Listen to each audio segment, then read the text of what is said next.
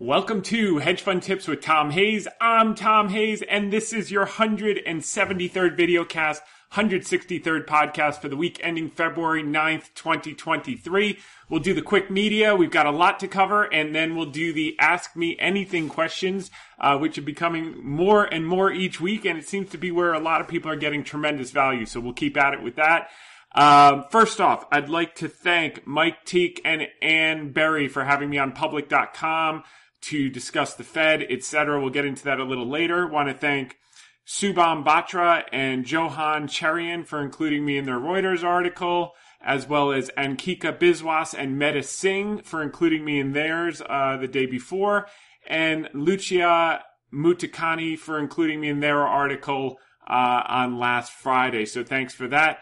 Want to thank, by the way, one of the key benefits of this podcast, videocast, has been the amazing people that I've been meeting and the friends that I've been making along the way, and obviously the investors and partners that we picked up. But first off, I'd like to thank Philippe, who has been a longtime listener, and he reached out and invited me to dinner with his friend Tom Lee. For those of you who know the podcast well, we often quote Tom's work. He does a great job over at Fundstrat. They have good research over there. You should check it out. So that was a really nice thing. Thanks to Philippe for that. And then took a couple. So it was a busy couple days in the city, and took a couple investor meetings. And want to welcome the new money that came on board this week. Now we can start to take advantage of some of the ideas we were alluding to last week. Very excited for that. Also enjoyed meeting some people that have also reached out from the podcast. Arthur, very nice to meet you. And obviously, Philip came in from Dubai. If you remember last summer, we interviewed Philip. He runs, he's the head. He runs all the investments, for Chris Chandler of Legatum, with his team. And, if you remember the story, the Chandler brothers compounded $10 million into $5 billion. We covered that in an hour interview. Hopefully we'll have him back soon, but it's lovely to see him again for lunch while he was in town. That was phenomenal, and exchange ideas. And then the next night, I was at the same restaurant that we went for dinner with Philippe, which was Cucina Alba, and Lydia Moynihan, who is a journalist at the New York Post, who I'm very grateful she has included me in some of her articles. She's starting a new column at the New York Post, a business column called On the Money. So you can sign up here. It's free. Just go to email.newyorkpost/on-the-money. And you can get that. And what a party the Post threw to launch that at Cucina Alba. And for those of you out-of-towners, that's become kind of a new spot. Pretty incredible place. And, had a chance to finally meet in person a legend in the business, Charlie Gasparino. All of you know him from Fox Business. Before that, he was on CNBC. So we were talking about Rails. I got lucky, as an Irish guy to go once in my lifetime. He's like, yeah, I don't go there that much. I haven't been there in 2 months. I mean, he's a legend. He goes whenever he wants. But really an honor to meet him. And Ellie Terrett. By the way, any of you who are into crypto, she's become one of the key voices in the journalistic community in the crypto world, among other things. She knows markets like the back of her hand, but crypto in particular. Follow her on Twitter, Eleanor Terrett, ELEANOR TERRETT. Anything and everything crypto, regulation, the whole thing. She's a rock star. She's Charlie's producer over at Fox Business, and she gave me my first break on TV about 4 years ago. And so if it wasn't for her, so I'm very, very grateful. And that's that. Then I got to meet at the same party Jackie DeAngelis. She's been at Fox Business. She came from CNBC. She has a new show with Taylor Riggs and gentleman as well called The Big Money Show. So definitely check that out at 1 o'clock on Fox Business.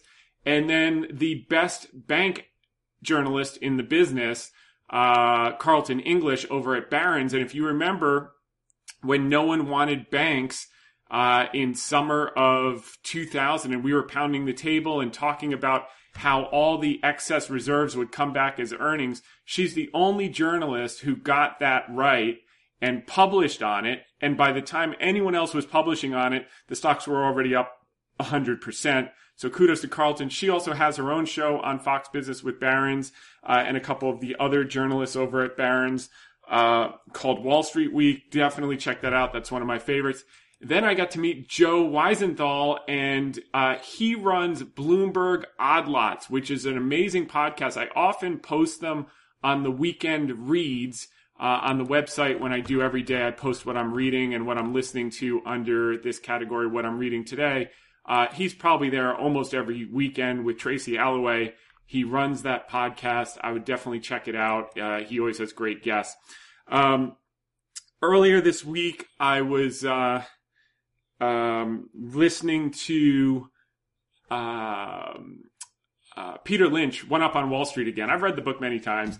And he made this point that he studied liberal arts, and he feels sorry for people that solely try to quantify everything in the investment business, because investment, if you're good at it, isn't as much an art as it is a science. If it was a science all about quantification, you could just rent the highest powered computer, sit back, smoke a cigar, and it'll spit money out to you. I'm paraphrasing, but we're going to go right to the quote. I brought it in from the audiobook, so listen here.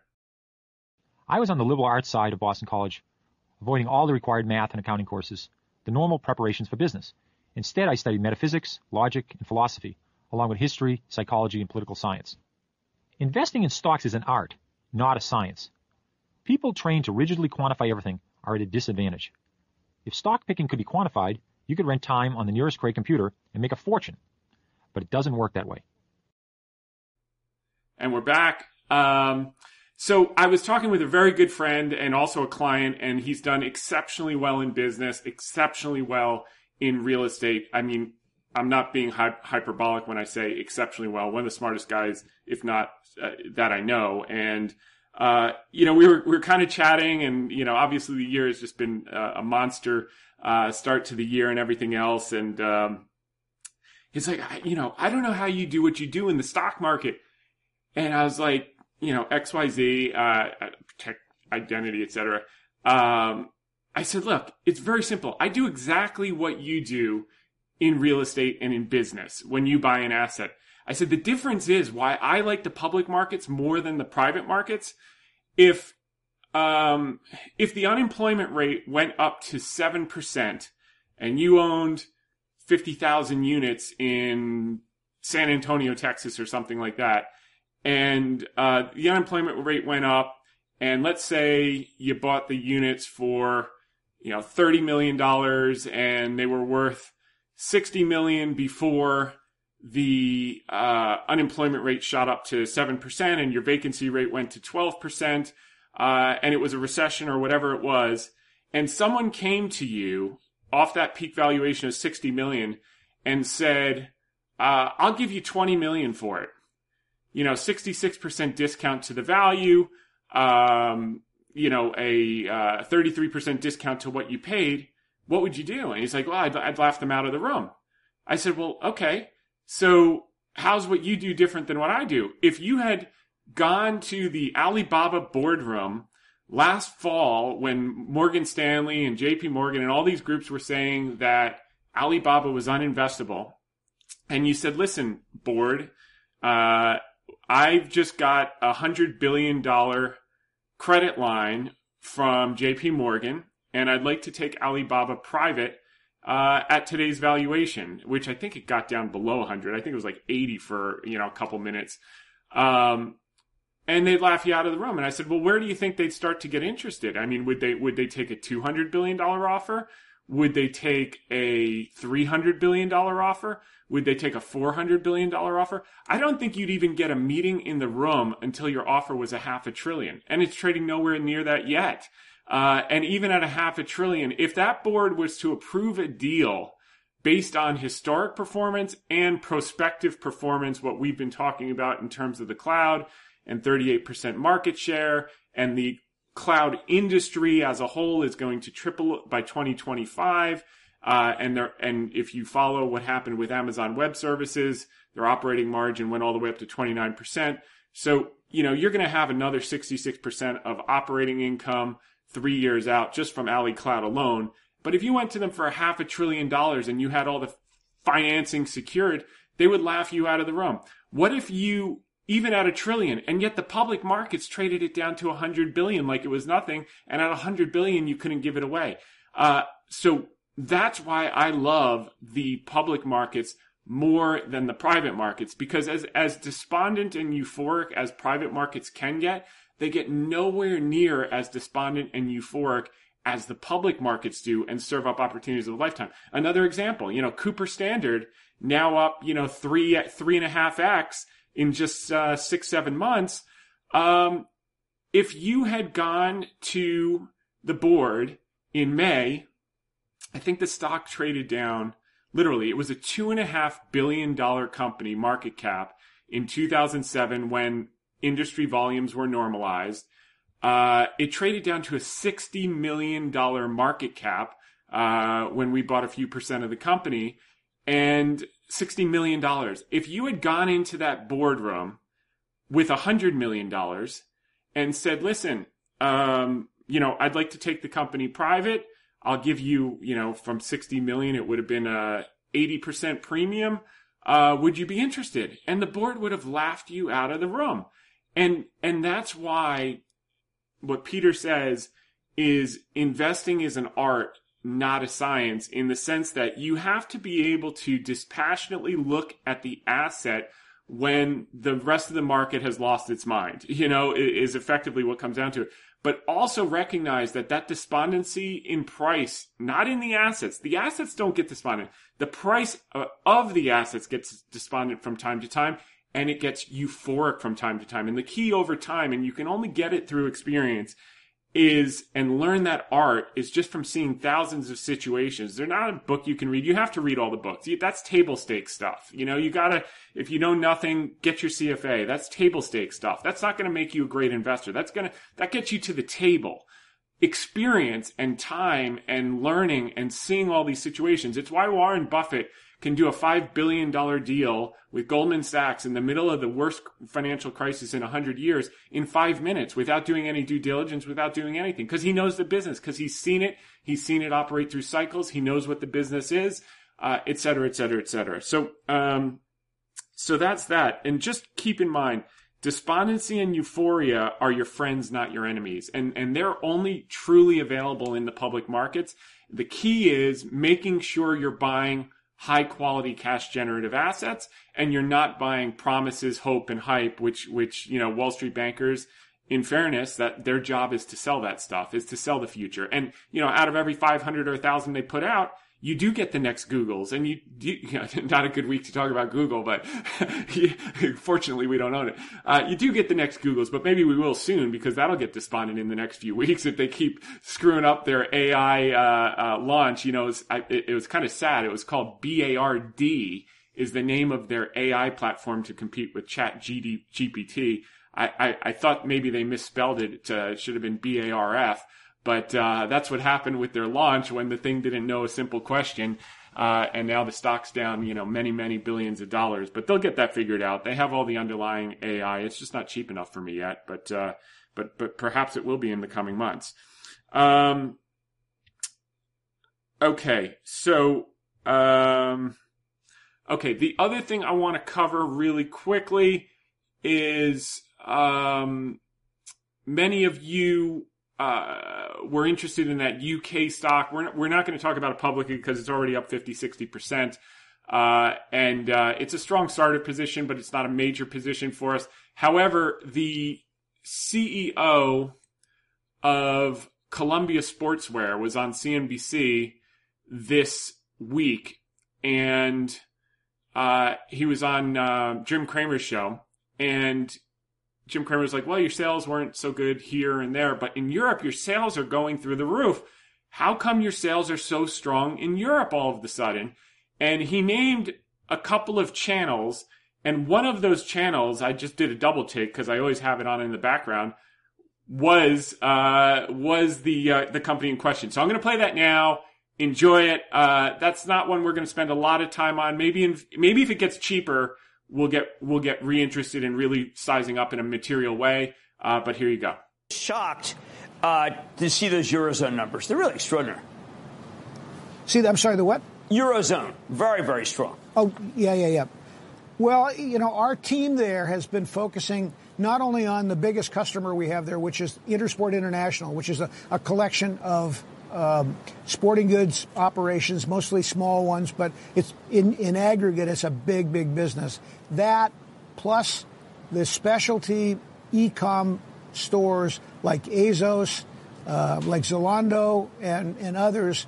And the teams have been focused on how we can properly market our products in those kinds of environments and do well. And so the team is to be lauded for it, and they've just done a great job. Well, those are great numbers. I can't avoid the fact that it looks like the capital behind you and your right shoulder. So what are you doing there?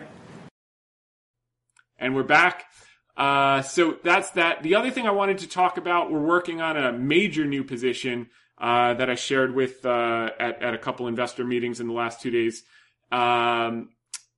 If you haven't read this book or listened to this book called Chip War, The Fight for the World's Most Critical Technology by Chris Miller.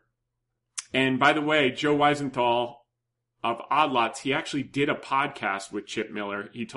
Chris Miller, he told me last night. I had missed that one, so I'm going to find it this weekend and listen.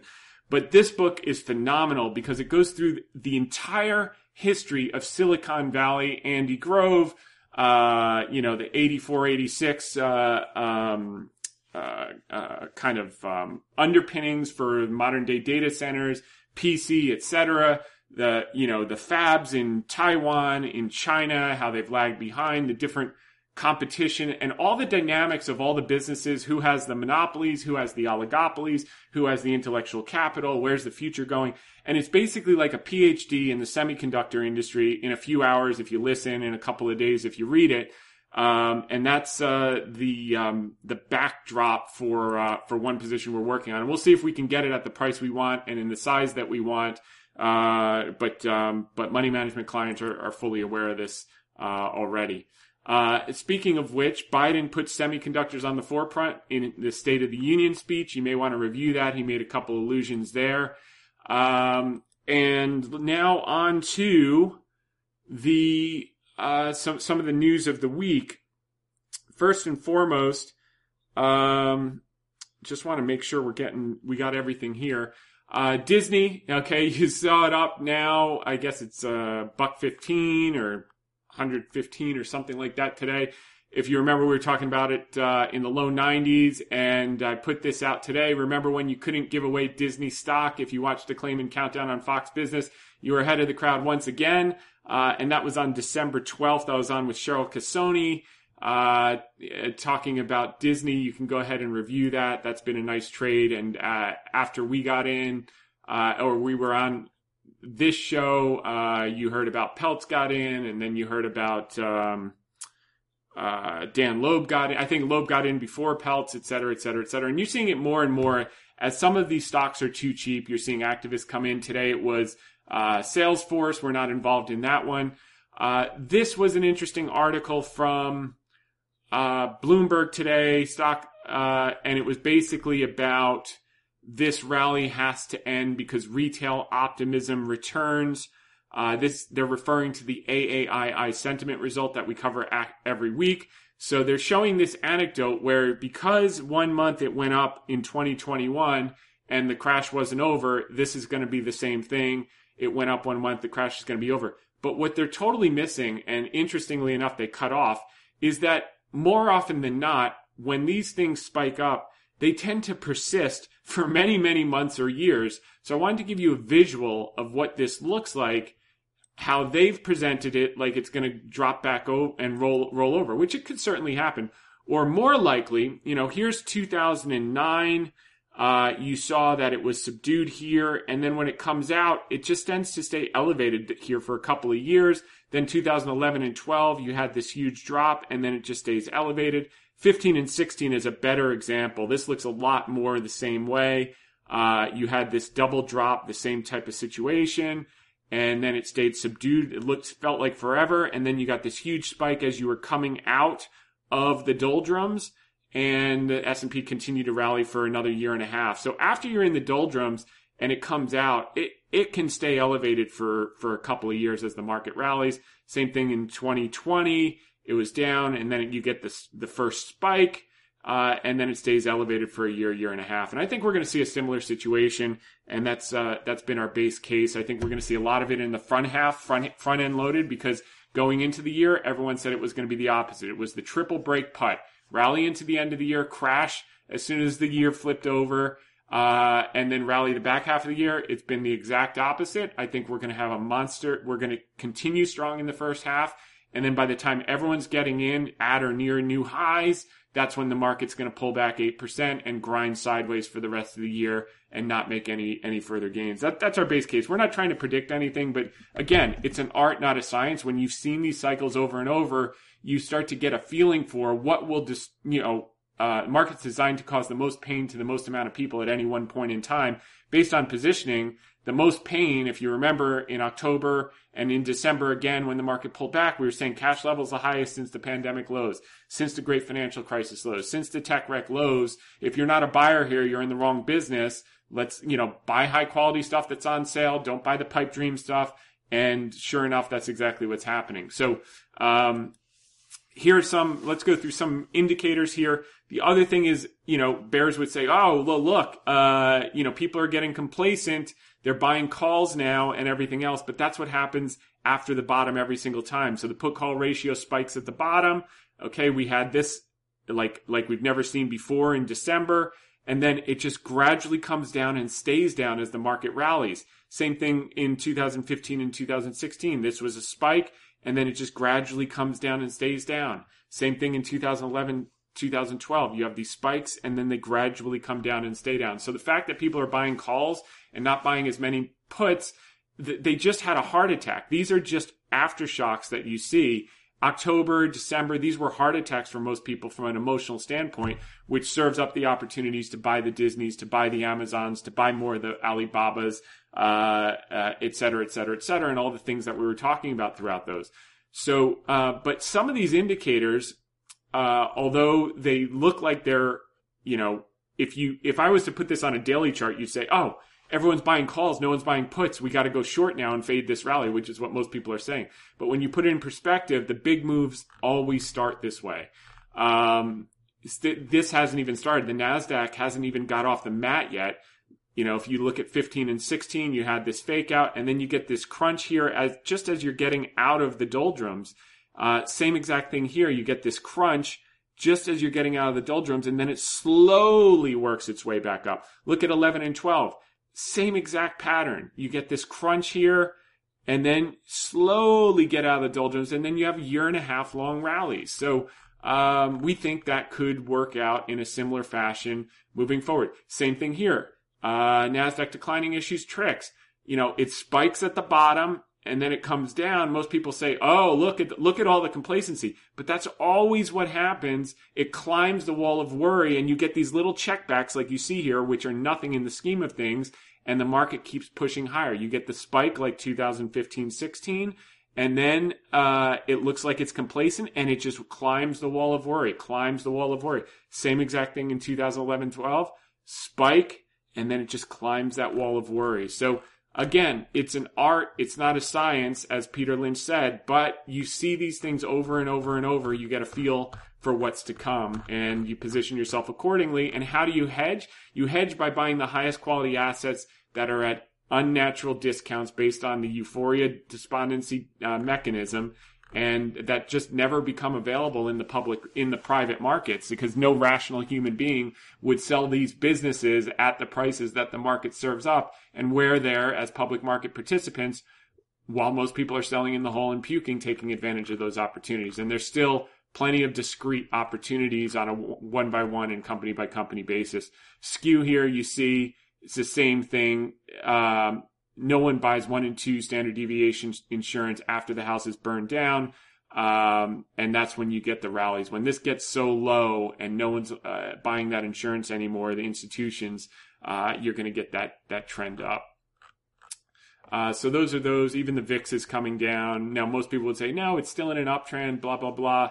But that's the way it calms itself down. You get these little aftershocks as the market climbs the wall of worry over and over and over. This probably more than anything in terms of sentiment is very important. This was a key story in the Wall Street Journal this weekend. The retreat of the amateur investors, a pandemic boom attracted scores of Americans seeking gains. Now that some are backing away, the markets risk losing a key support. The amount of money that they have in the markets is so de minimis. The day traders that made up the 2021, 2022, that's not a factor. The key is going to be getting the institutional cash off the sidelines, which was at a record low. Risk parity are completely flushed out. They have the least leverage that they've had in years, and they're going to have to chase back in. And there's tens and tens and tens of billions, hundreds of billions of dollars in risk parity, maybe a couple trillion. I'd have to double check that. But this is a story of a young guy who worked his day trading account up to $1.5 million. He lost every single penny, and now he's working at a deli for $14 an hour in Las Vegas.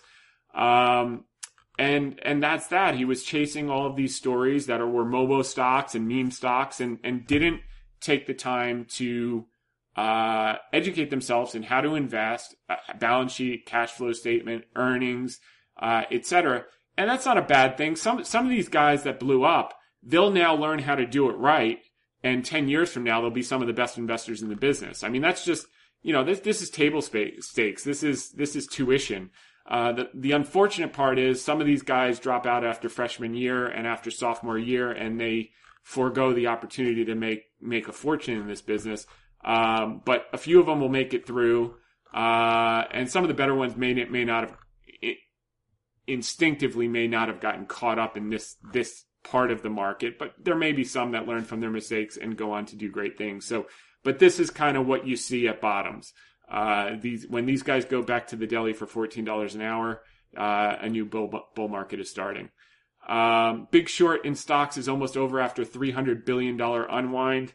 So now what you're seeing here is asset managers and leverage funds starting to get back in. Now, again, people will say, oh, here we go, fade this because people are getting back in. And it's the same thing every time, is once it gets up there, it stays elevated for a long time as everyone waits for the next shoe to drop. That's the big trick. Once you get everyone back in the boat, and then it just keeps pushing higher. These, you get these 8 and 10% pullbacks after you get everyone back in the boat, but we haven't gotten everyone back in the boat yet. So I think this pushes higher, then it stays elevated for a year or two before we have our next 20% correction from much higher levels. So anyway, all this data is helpful and just giving you a barometer. Today, what I love to see was BorgWarner sees EV business up 72% in 2023. This is why Cooper Standard started the day up 7% before the general indices went negative, but I think it's still up 3-4% on this, which is really interesting because I was not expecting strong earnings for Q4. But seeing BorgWarner with their EV business, because remember, our model is predicated on no EVs, and the EV is the kicker for us, and they make 20% more margin per EV than they do for ICE. So if this composition continues to turn green, our $5, $6, $7 normalized plus normalized earnings, looking out, 3 years, are going to be potentially conservative because they're going to have 20% more margin if that composition goes to more EV. And BorgWarner today kind of indicated that that's where things are going. They're also an auto supplier, and that bodes very, very well for Cooper Standard. So I don't know if we're going to hear about that when they report, but that could be a very positive thing moving forward. The name of the game is take the long view on this. It really does not make a difference what happens to the stock in the short term. If it rallies like BorgWarner did off their earnings, 7 or 10%, that's great. If it falls 7 or 10%, it's immaterial. The game is normalized auto production on the IHS numbers. As those go back to 2017 levels, whether it takes 2 years or 3 years as estimated by the industry, they should be able to earn what they did in 2017, 2018, but maybe 10 or 20% more because there'll be a lot more EVs in the mix moving forward. So, $6, $7, $8 a share. And then the question is, do you assign a trough multiple, which was 10, or a peak multiple? And that's why we see a tremendous amount of upside. And that's why we got in it with our basis at 550. And we're very pleased. So, U.S. proved reserves of crude oil increased significantly in 2021. Obviously, near record highs here. You haven't seen proved reserves this high since the early 1970. So while everyone continues to look at Russia and Ukraine and Saudi Arabia, not only have the proved reserves gone up, but the rig count's gone up to near pre-pandemic levels. So yes, demand will pick up for sure from China, but there's a lot of storage that they built up when no one else was doing that. So again, we continue to be short-term agnostic. We do think that some of the natural gas stocks are getting attractive once again, but not a lot to do there at the moment, but that may change soon. Macau casino stocks shine in post-COVID rally as JP Morgan sees headroom for more upside. Okay, so no one wanted these casino stocks when we were talking about them last year. Melco Crown, Las Vegas Sands, Wynn on the podcast. So now that they're all up double, okay, here it's right here, $30 to $60. Now they say there may be upside. I mean, so you can't make this stuff up. Opinion follows trend. That's been our theme for the last 3+ years that we've been doing this. And many of you are learning that, and you're making lots of money. I get the emails, and we'll cover a couple of them afterwards. As far as BABA, huge rally. 100% off the bottom. Everyone got bullish. You have to have the natural pullback to take out the late money.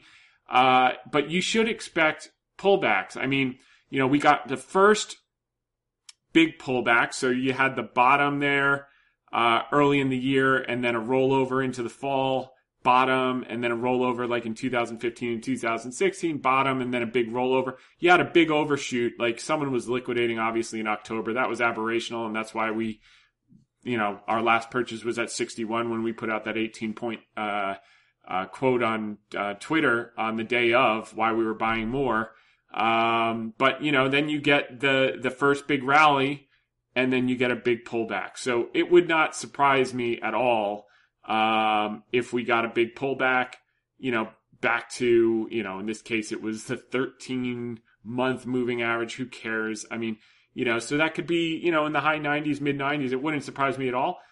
I think maximum pain is up. I think people are still skeptical. So if you keep jamming it up and then you take it back for maybe 140, that might be more interesting. But anything's on the table. The key is we're not going back to 60. So if you're waiting for that, you're going to be waiting a long time. But maybe in the high 90s, maybe not. And then you had the similar thing in 2019 where you had that first, rally, rollover, and then you get a big rally and a pullback to the blue line. So, where's the blue line now? $95. I mean, that's a possibility. It wouldn't surprise me. And it also wouldn't surprise me if we kept pushing higher, but just to manage your expectations, because, I think I can tell based on some of the questions that, a lot of people missed this and bought up. So now they're going to get punished. And then they're going to probably get out here right before it takes off again for the really big move, which could be parabolic as it has been historically. So, just keep an open mind. I would say if it gets into the 90s, and you don't have as much as you'd like, it's probably a place to take a look. If it doesn't, then, hold what you got and enjoy the ride. But the key thing I was sharing with a friend was, look, we've been on the roller coaster. We've already gone through the hard turns. We took advantage of them. And now you're kind of into the home stretch in terms of volatility. And now we just enjoy the ride for the rest of the ride. And that's going to be, 2, 3, 4 years till it gets up to our predetermined level of fair value, which is tremendously higher than where we are now. And then when everyone gets euphoric and all the people that were saying, never buy China, how could you buy China? When they get excited, just think of all the people that got super excited about oil last year after all the oil stocks were up 200, 300%. Those are the same people that said you can't buy China. when they're buying China, that's where we're going to be laying off our first tranches. They're like, I keep this stuff on not only because there's a lot of people I learn from, but there's a lot of people that act as great contraindicators, and you'll learn over time who those people are. And I find that the contraindicators have greater predictive power than the smart people that are usually right. But the ones that are always wrong, it works 100% of the time. So just go with that. Alibaba tests ChatGPT rival. So the stock's been up the last few days that they're going to do a ChatGPT thing. China's economy will grow 5% this year, Fitch Ratings says in its upgraded forecast. I think that's conservative. And Alibaba stock rises. Okay, so it's doing that.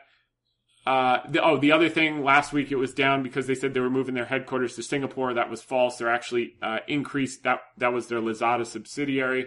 They're actually increasing their headquarters in Hangzhou amid more support from local government. Government's now backing them up because they realize consumption is the way back this time versus infrastructure. And that's where they're investing their money, as I covered with Ann Berry on public.com. And our article of the week is the Good Time Stock Market and Sentiment Results with Alan Jackson. Great song for those of you who know it. And this song covers a couple of themes we want to touch on. First and foremost, people are spending all of their savings right now. That's the bear case, so that's bad. But as a function of that, they're going back to work, and that's good. And that's a key theme that we're going to press on today.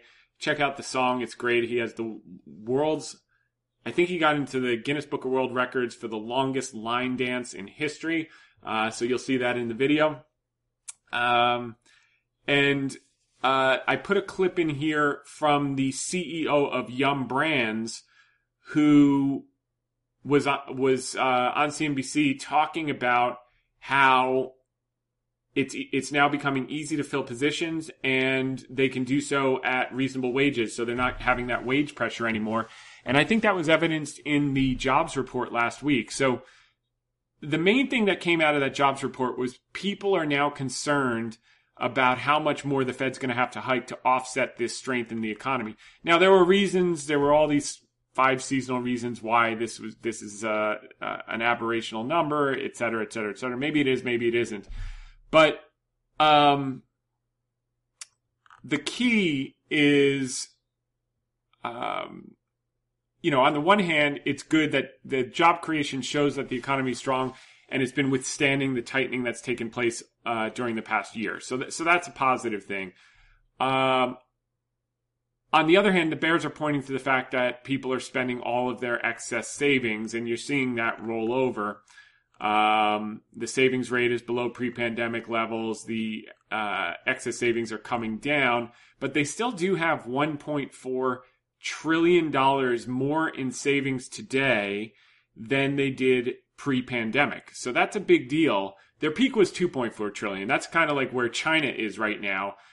They've got over $2 trillion US, which is just mind-boggling.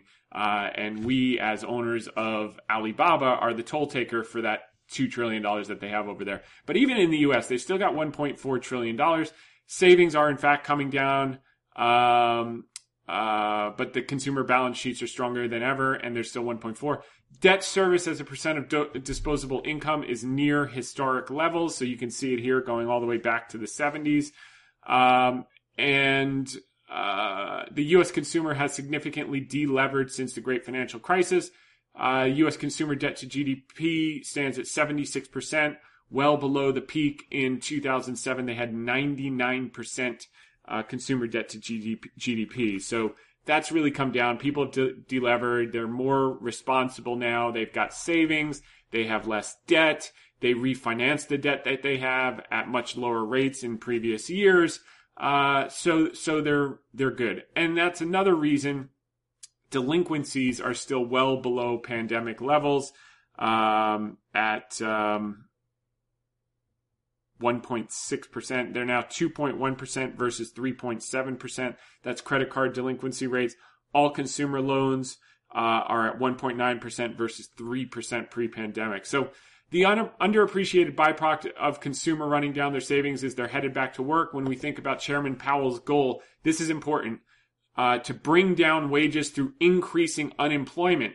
There's another way to achieve that goal. And the other way is to reduce wages is through an unexpected increase in the supply of labor, which we saw in Friday's non-farm payrolls jobs report. The labor force participation rate unexpectedly hit the highest level since before the tightening cycle began.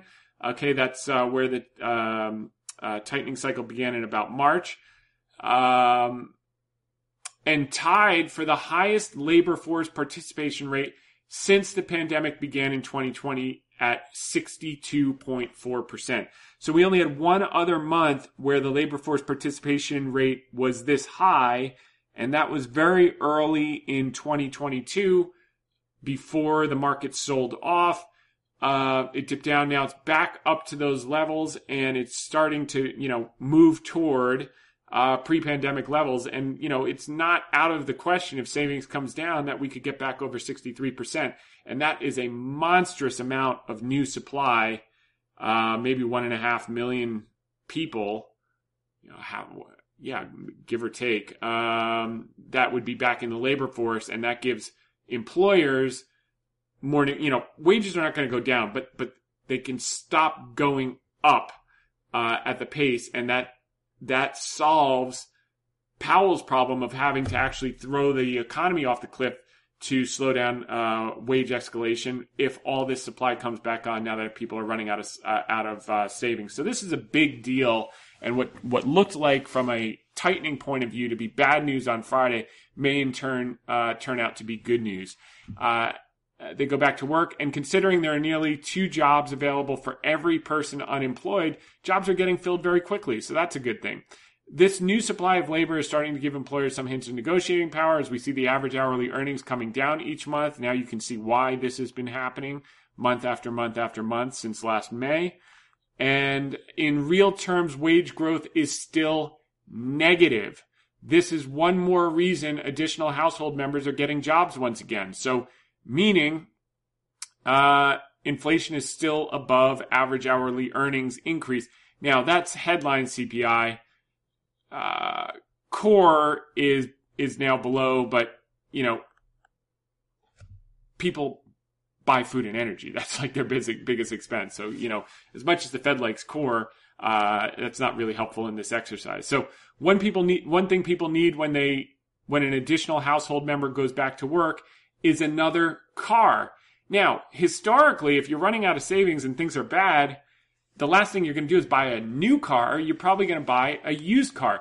The problem is, for used cars, even though the prices are coming down, your financing is going to be 5%. It's not going to be 5% anymore. It's going to be 7% or 9% or even 11%. So it actually becomes cheaper to buy a new car because now that the supply chain shortages are easing up and dealer inventories are building, you're starting to see price cutting with Tesla and Ford, etc. So that's a good thing. And they wouldn't be price cutting if they didn't have the supply. And number 2, you're going to start to see dealer and manufacturer incentives more and more, where you're going to see advertising pick up in the market. You're going to start to hear more and more car ads. And you're going to see the 0% APR. So if you can get a new car that's going to be reliable with 0% financing versus a used car, which is going to have problems with 7% financing, even if the sticker is a little higher. And by the way, they're going to mark down those prices on the new cars and the EV incentives and everything else. You're no longer going to have to pay a premium above sticker like you did for the past 2 years. You're going to start to get a discount as the supply comes in, as competition comes on. So you get a discount off a sticker. You get 0 or a couple percent APR in a 7 or 9% interest rate environment. It's an absolute no-brainer, and that's what's going to continue to help Cooper Standard. And you're going to see those IHS numbers start to creep up back towards 2017 levels over the next couple of years. And the operating leverage in the business that we own is going to be monstrous. And in no world would, in the private markets, anyone ever sit down to the table with us and talk about buying the company for $100 million or $60 million it traded down to, and assume the debt for that price. I mean, they would have laughed you out of the room until you got up to maybe $1 billion. They'd listen to you because it was a $2.5 billion company, and it shows you the magnitude of the operating leverage in the business. When those cars come back online, they're going to be minting money hand over fist. So we're pretty excited about that. Okay, so while 2022 had the lowest U.S. car sales in over a decade, January of 2023 had a sharp rebound in sales to near 2-year highs as a result of supply shortages easing, pent-up demand, and manufacturer dealer incentives beginning. So you can see it's the same pattern every single cycle, okay? Whether it was 1980 when you had the Volkerland, same thing. You just chop around for a little while before you take off. Whether it was, I guess this was 1990 recession, the S&L crisis. You start to grind up and then boom, you just run up. Whether it was the 2000 recession when Munger made all of his money in Tenneco, he made turned 10 million into 80 million, gave the 80 million to Li Lu, and turned it into $500 million. So 2 chess moves in 5 years, 10 million into 500 million. I think we're going to make more than an 8-bagger on Cooper Standard. And then we'll give it to ourselves and see if we can, get anywhere in the ballpark. But either way, by the way, and that's part of the art of experience. I didn't read about Munger doing that trade the day before I found Cooper Standard. All of this stuff is in the repository of experience, education, hearing things, annual meetings, going out to Omaha, knowing the people. That's when Peter Lynch is talking about the art of investment. It's all of those, it's the stuff in the background for 20 years. It's the reading annual reports. It's knowing these stuff. So when, luck is when preparation meets opportunity. There's a lot of preparation that you can act and see these cycles come out. But when you look at them and you zoom out and you see, well, this was obvious this was going to happen. And sure enough, it's the same exact pattern. And this will climb up. There's 2007. We'll be back there. And this thing will be doing $7, $8, and it'll be at a 10 or 20 times multiple or somewhere in between. And everyone will be getting excited about how the auto business, we've got, 85%. This is going to be the story at the top. We have 85% ICEs. We're going to have to go to 100%, which means we're going to quadruple the amount of cars that we've ever sold in history. Because everyone's got to get into ICEs, get out of ICEs and EVs, and they're just going to drop their ICEs and all buy EVs overnight. That's going to be the narrative at the top. I can assure you of that, and it's going to sound plausible, and it's going to sound credible, and you're going to say, wait, why am I selling the stock at $120 when it's going to go to $400 because 85% of the people haven't even bought their EVs yet, and we do the cooling systems, and we do the windows, and we do the blah, blah, blah, and that's when I'll be laying off when everyone's excited. And all the people that listened all the way up and didn't buy any, they'll start buying at $80 and $100 and $120. I'll be helping you out. That I can assure you. So, all right. So at the end of last year, our podcast, we emphasized the concept that, quote, the last shall be first, and those groups and sectors that no one wanted to touch were where the opportunity was, beyond Alibaba and Cooper Standard and biotech for 2023.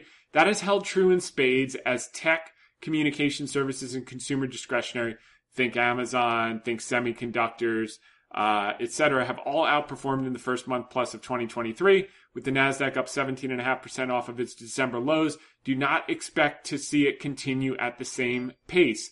Think about what that would be annualized, okay? So we're not going to keep going up 15% in a month, but it was nice that we spotted that out.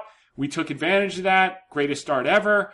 But there's going to be consolidations. There are going to be fits and starts along the way. That's when all the bears are going to come back in and say, see, we said fade the rally. We're going back down to the new lows, triple break putt, despite the fact that their ball is already in the sand trap.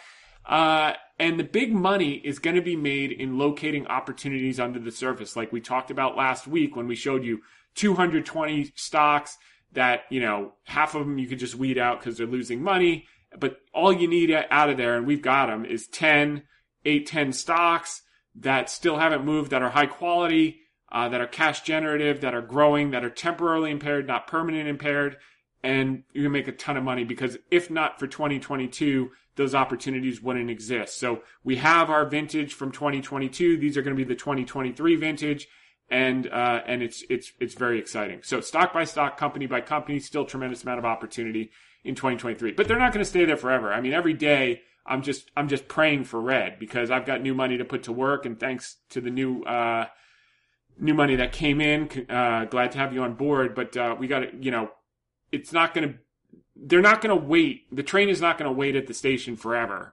There's always something to do, but, you don't get many 2022s, worst 4 years in the last 100 years where you can really put sizable money to work, and just, set yourself up for the next few years as we climb the wall of worry, like we covered.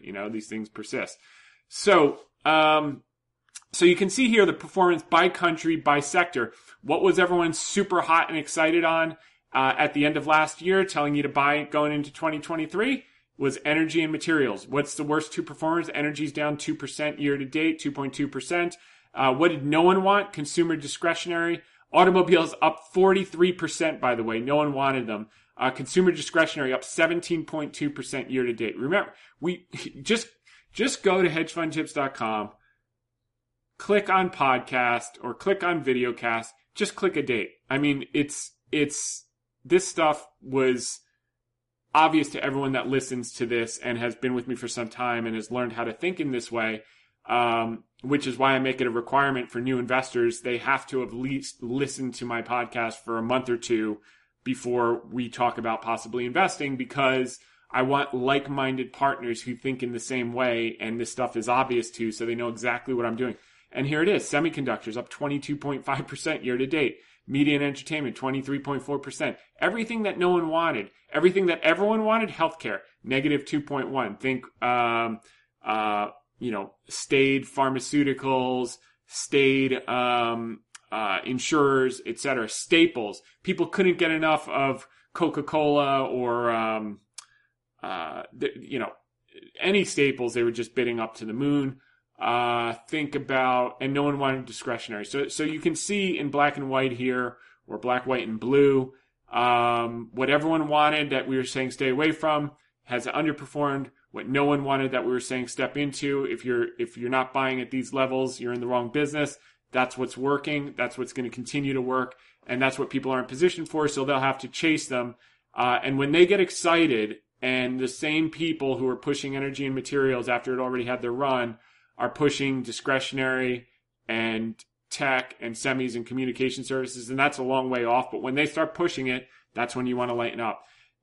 Thanks to my friends over at RBC for sharing these slides, because this actually is a visualization of major markets and S&P sector cycles, showing what we've been talking about for the last few months.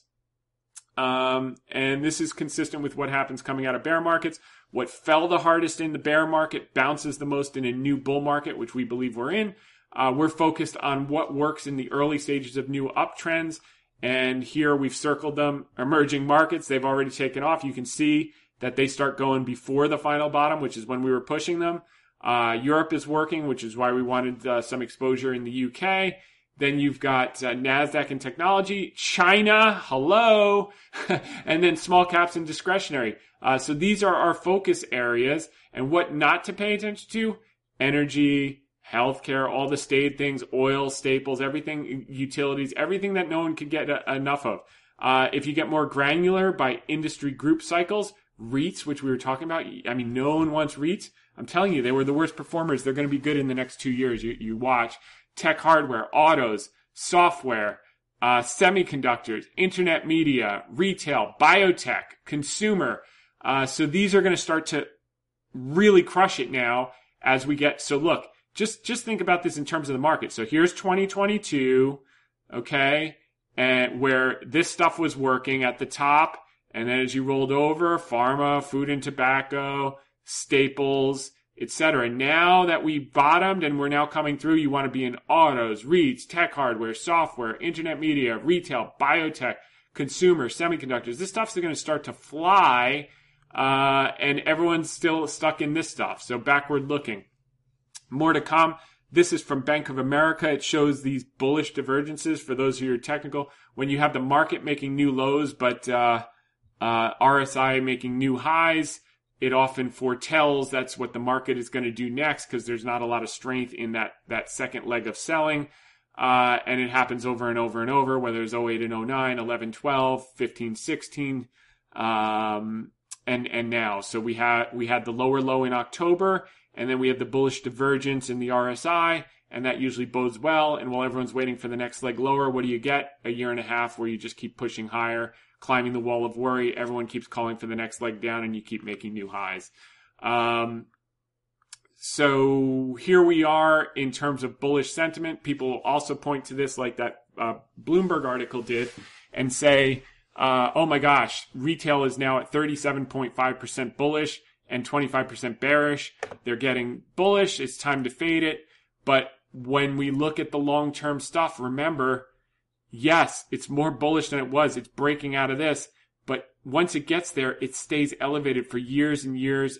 Not years and years, couple of years while it climbs the wall of worry and you get these monster rallies. So as long as the bears keep saying fade it, it's going to keep pushing higher. As long as that skepticism is in the market. So when you hear that, be grateful, because if all the bears were converting, you'd have a real problem. They're not. And that's what you need to have a consistent wall of worry, and let them keep shorting and keep getting chopped up. Death by 1,000 cuts, and just watch on the sidelines as your holdings keep going up and you keep making coin. So, okay, so that's that. Fear and greed is at 73, so it's getting higher. And look, these are primed to get these consolidations, etc., like we saw today and yesterday, and that's just part of the game. But I wouldn't get too bearish, because I think, even the National Association of Active Investment Managers up around 80, I think it might be 85. You look where it gets when you come out of these lows, you spike up here and you'll get these little pullbacks, but then it stays elevated for a long, long time, and they stay pinned between 90 and 100 for a year and a half, while the market just climbs higher. Everyone waits for the next leg to drop, and it just keeps pushing up because people were off sides. They had too much cash, like we had record cash going into the new year, which we talked about over and over. And this is the result you get. Now, I want to talk about earnings. Equal weight biotech earnings, top 30 weights in the last 60 days. What happened with the cumulative earnings power? It was revised up by 1.72% in the last 60 days. These are the things you don't hear, that if you do the work under the surface, you can deal with equanimity while the rest of the world is losing their minds with euphoria and despondency. You can know what you own, you can see what's happening, and you can take advantage. The non-equal weighted, the cap weighted IBB was down modestly, 3.29% in the last 60 days. If you're going to have a basket, I'd be in the equal weighted, but these are rounding errors. The key is this is going to start to work too. And you need to look no further than, forget that noise.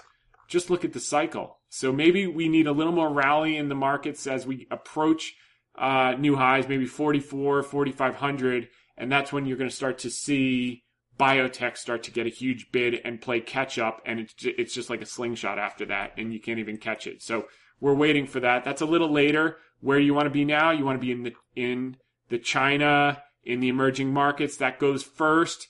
The NASDAQ, that goes first, and then biotech comes on later. But when it comes on, it's literally like a rubber band slingshot. Okay, so that's that. Earnings for next year, that's what the market's discounting, 250. Still at 250, so now that earnings season is basically over, what do we have, 4,100, so you're looking at about a 16.5 times multiple.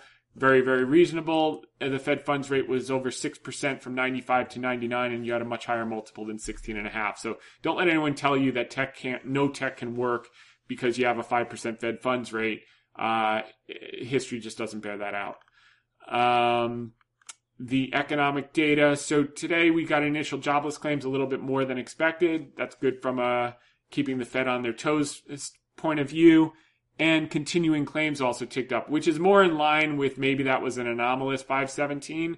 But as long as you see the labor force participation tick up and the average hourly earnings tick down, we're winning. And that's going to get the Fed, as you've seen with Powell, kind of doing about face. He had his second chance to destroy the stock market this week, and he didn't take it, which tells you that he knows what we all know. Inflation is coming down, and he can't keep raising rates when you have a $400 billion line item going to $1 trillion, when you have debt to GDP at 120%.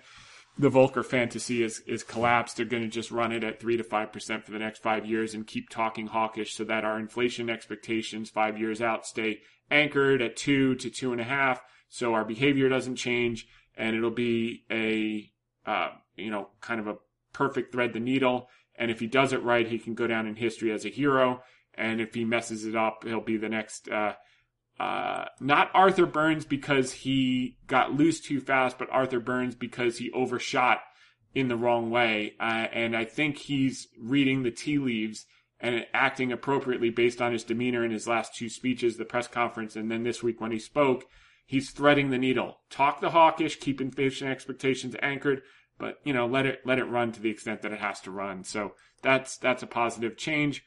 Okay, let's go through some of the Ask Me Anythings. For those of you who are listening in and don't do the Ask Me Anythings, we'll be back next week, same time, same place. Thank you for tuning in. For those of you who get a lot of value from the Ask Me Anything questions, let's get started.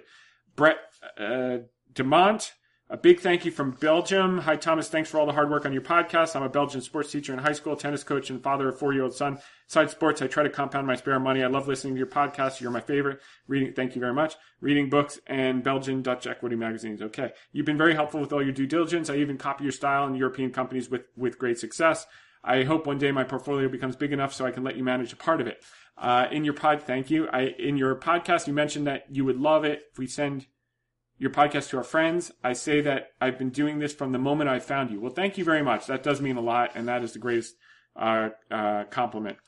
How I found you was during coronavirus, before when you were calling the bottom at the end of March. Oh, so that was the article in MarketWatch on March 19th, 2020, when I compared the S&P, the Dow Jones fell 35% in peak to trough during the Spanish flu, 1917 and 1918. And I said, we're already down over 33%. We're stepping in and buying stocks. And MarketWatch picked up the article, and literally like the next day, the market bottomed. It was amazing. I had sold my risk equities in January and was sitting on 50% in cash. I started buying back the stocks, but I was still afraid. Then I asked Google Play to give me a hedge fund podcast because I wanted to know what they were doing. I ended up with your podcast, and I've been addicted since then. You gave me that push to go all in with my 50%. I sincerely want to thank you for that. Wow.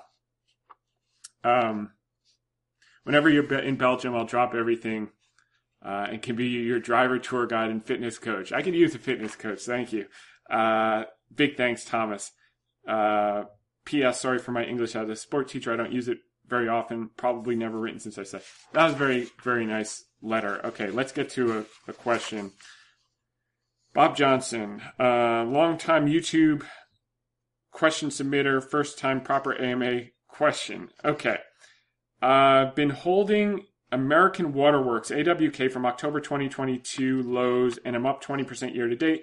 Water infrastructure is a new investment theme for me, with too many catalysts into the future to list. But the current 8-state battle to avoid Deadpool in from Colorado River impacting Lake Mead and the Arizona-California areas have national impact. Balance sheet-wise, it has gross margin high 30s, EBITDA margins 40s, market cap $30 billion, total assets of $27, has a negative free cash flow of $300 million, which is one of your key criteria for stock consideration.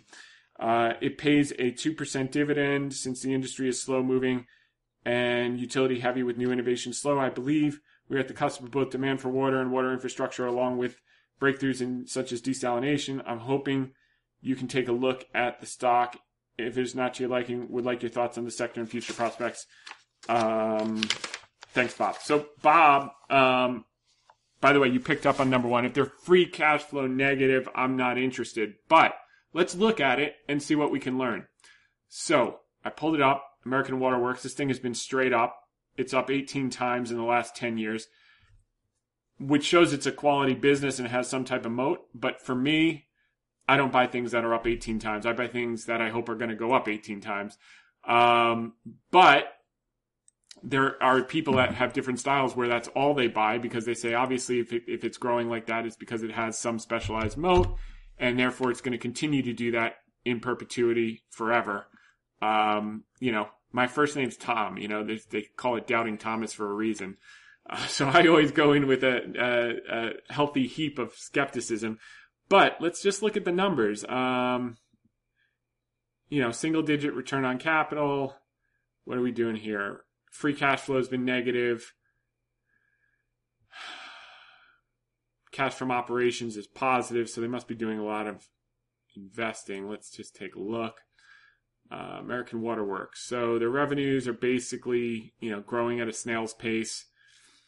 Their operating margins are stable in mid-30s.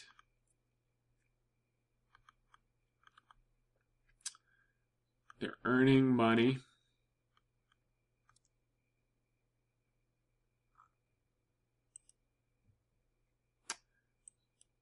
And their cash flow. Cash from operations is okay. Looks like a lot of CapEx. CapEx has doubled in the last almost doubled. Their CapEx is growing faster than their cash flow. I don't love that. And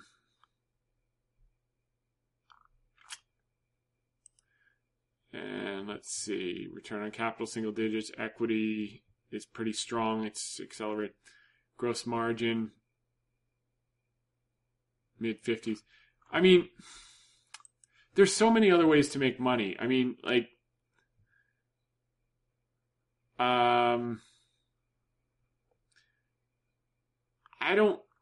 think you'll probably be right about the story of water, but that's been a story literally for 10 years. I mean, I remember getting pitched on aquifers in California 10 years ago, and they were in a drought, and it still didn't get done. So you really have to have a political edge to know what catalysts are going to be unlocked, because there's so many vested. I mean, just watch Chinatown. If you want to know the story of water, this has been going on for 1960.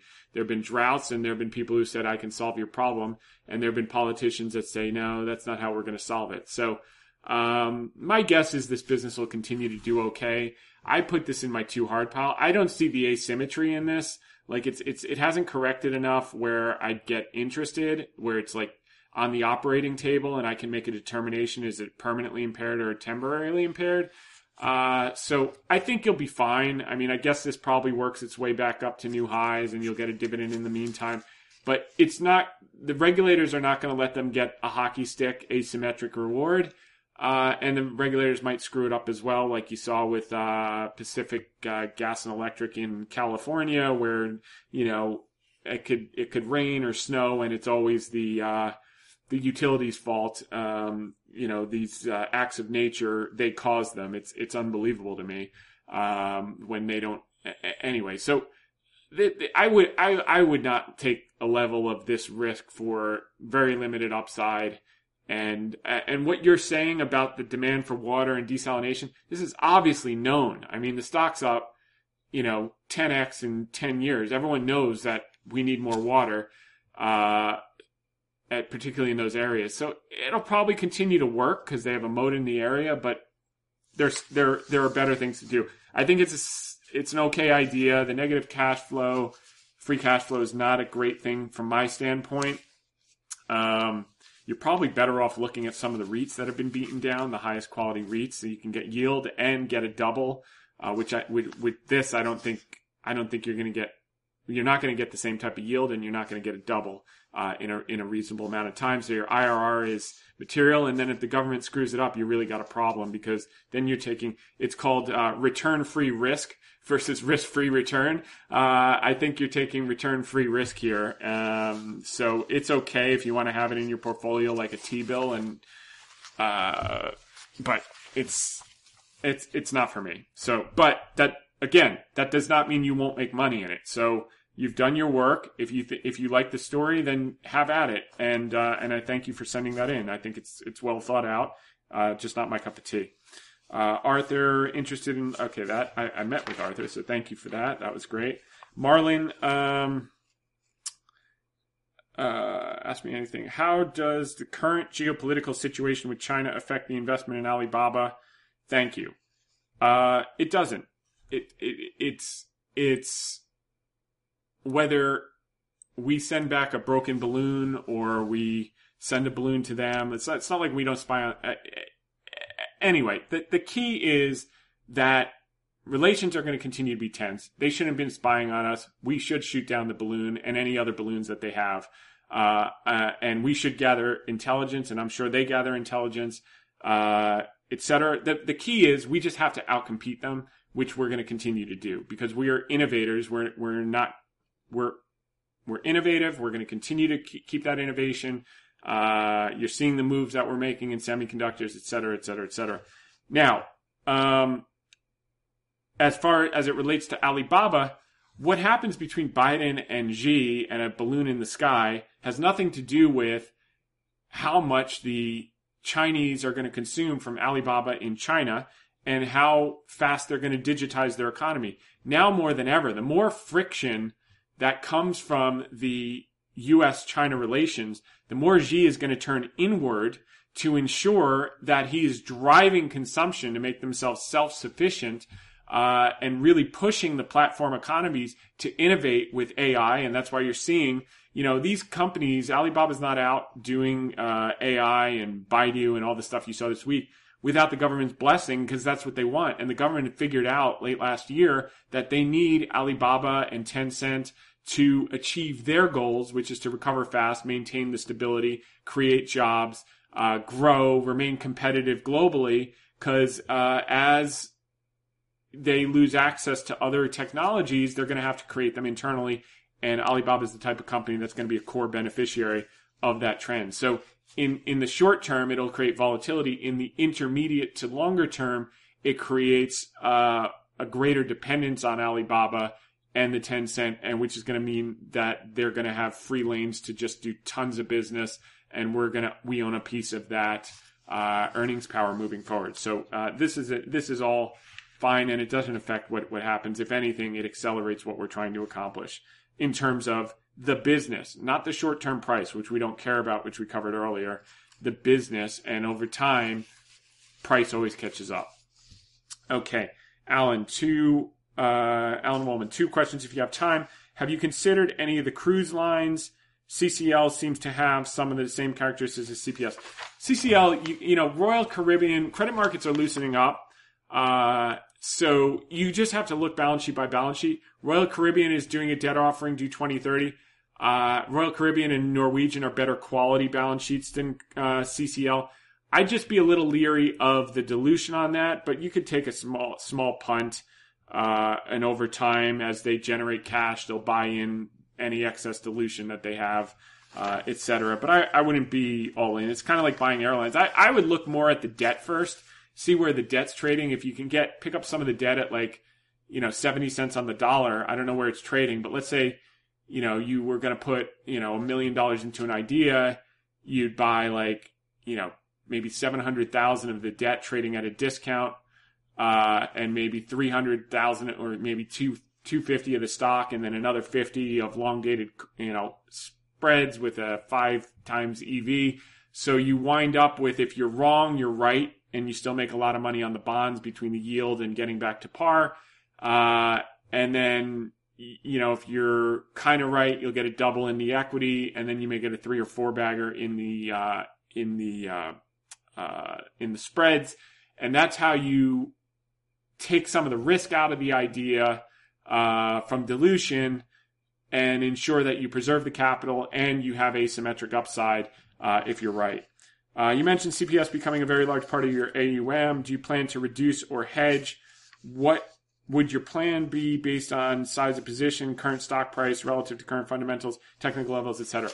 So this is where it says, art versus a science. But there are levels where there are certain catalysts and certain check marks. So I'm obviously not going to give you my exit points, because that's giving you intellectual capital that people are paying me real money to obtain.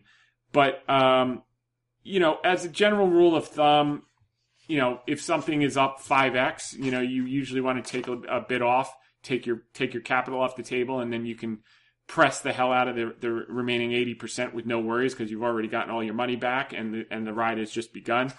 But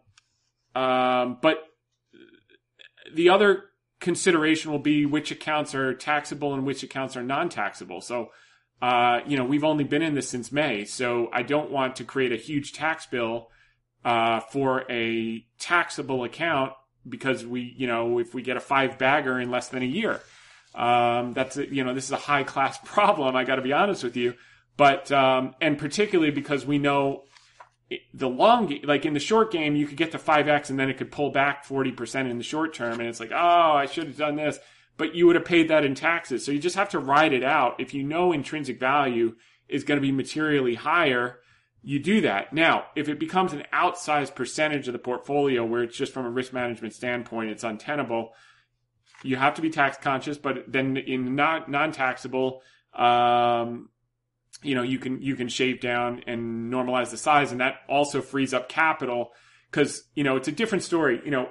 Cooper Standard from $30 or $35 may only be a 3-bagger. Okay, so but from inception, that's a 20-bagger. That's a monster. But your calculus changes at $30 than it does at $5, because I can find many other investments, like I showed you last week, that could be 4 or 5-baggers from here. So I'm trading out what's a 3-bagger from 30 into a 5-bagger that's just getting started. That makes sense, because that's trading out pawns for queens. But I don't want to take out too much of that, because I do like to let it run. So my inclination would be after 5, 6, 7x, take your principal off the table so I can push the rest until it's at the earnings power, and then I can make a determination: is the multiple fair? Is it euphoric? Is it despondent? And do I want to, am I seeing the signs that we're getting near a bubble when people say, oh, we got 85% of the people are not AVs, they're all going to switch to EVs, this thing could be $400. That's when it's like, sold to you. You go get the next 300 points. I'm happy with the first 100. Have a good day. So that's that. Good question. Next is Andrew.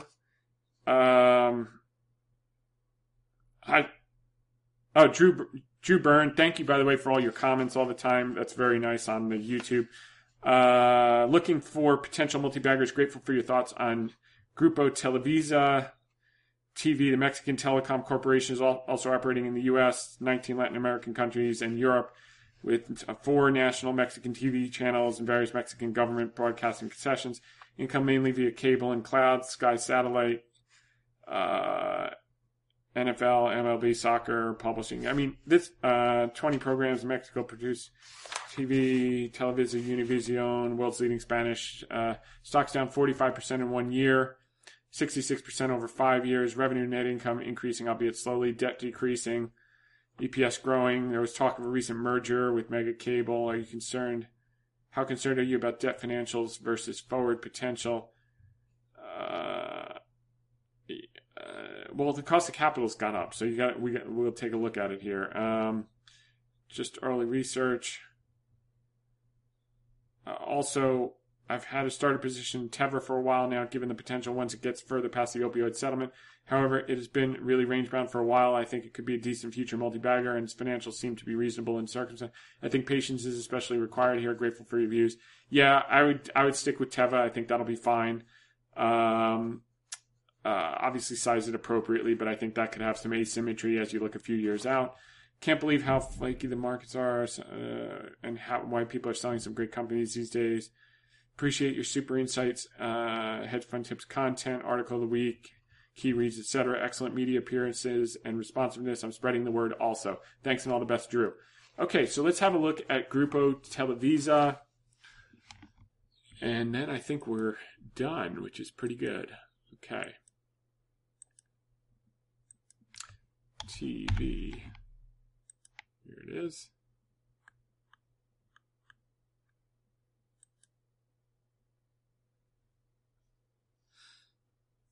Okay.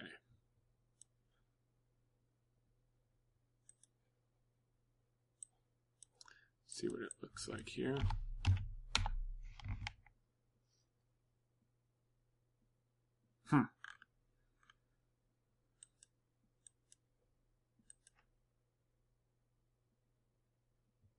Wow, this is interesting. People are probably worried about the balance sheet for it to look like this. Did the same thing in the early 2000s.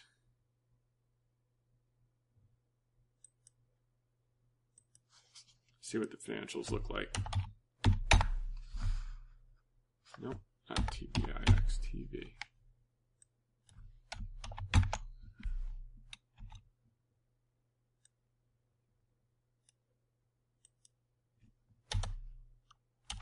Type in Grupo.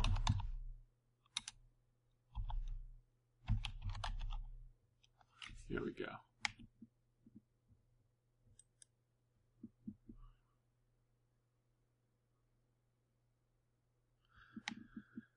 Okay, let's do this in US dollars.